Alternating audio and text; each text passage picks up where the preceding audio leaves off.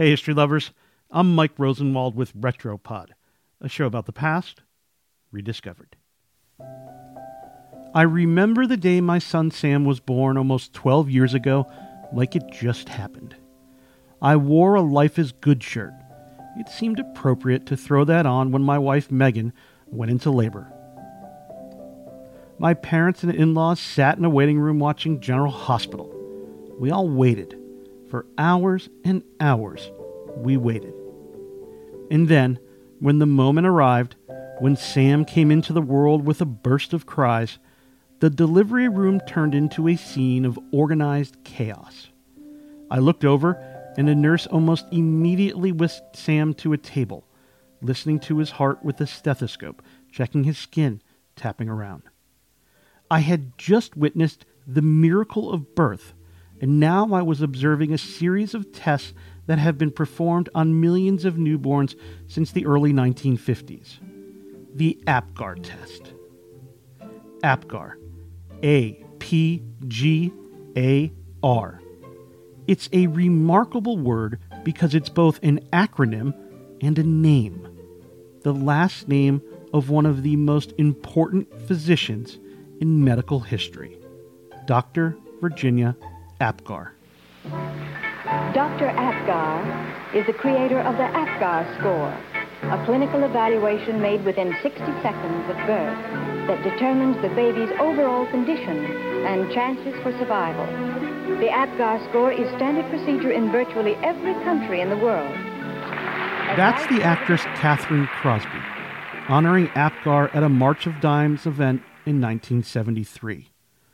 Cosby also praised the doctor for making the world a better, less painful place for infants. Like my son Sam, just about every baby born in the United States since the 1950s has undergone the APGAR test, which stands for Appearance, Pulse, Grimace, Activity, and Respiration. Performed at 1 minute and 5 minutes after birth, the test is a series of scores given describing the baby's heart rate, reflexes, skin color, muscle tone, and respiratory effort. The APGAR test quickly helps doctors determine whether infants have come through the birthing process okay, and whether any potentially serious issues need to be addressed immediately to save the baby's life. The higher the score, the better. For APGAR, the doctor, not the acronym, developing the test took years of research and attending thousands of births. She also had to overcome something that Crosby more than hinted at in her tribute. When Dr. APGAR was asked if she had encountered sexual discrimination in medical school, she said, never. You just have to be twice as smart as the men in your class. Born in 1909, APGAR grew up in New Jersey.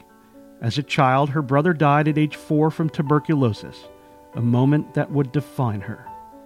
APGAR's father sold insurance, but dabbled in science, especially astronomy.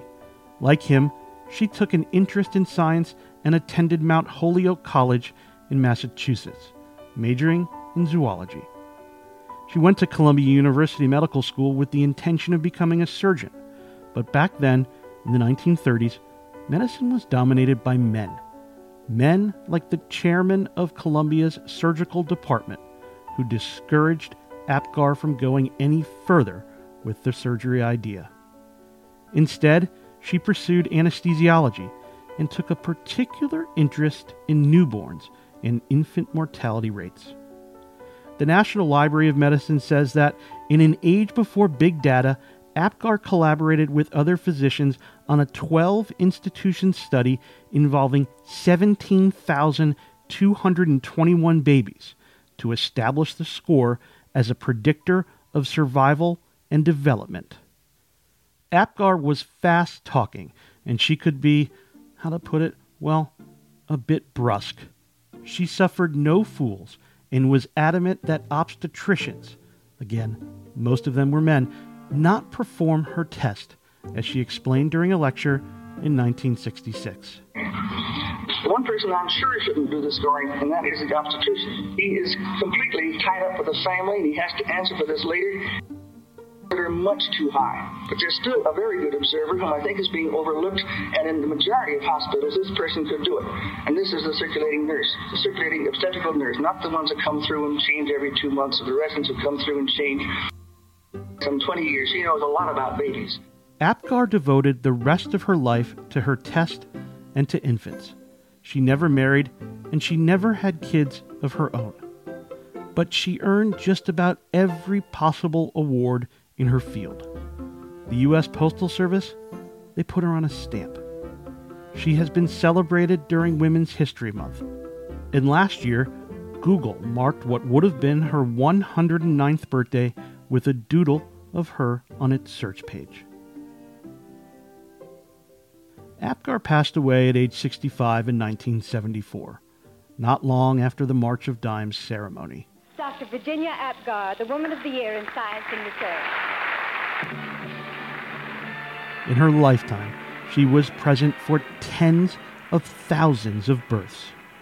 Her legacy lives on every day in the delivery room, from my son's little sister Emmy, and well beyond. I'm Mike Rosenwald. Thanks for listening. This episode features a lecture recorded by Audio Digest, now a division of Wolters Kluwer. For more forgotten stories from history, visit WashingtonPost.com/retropod.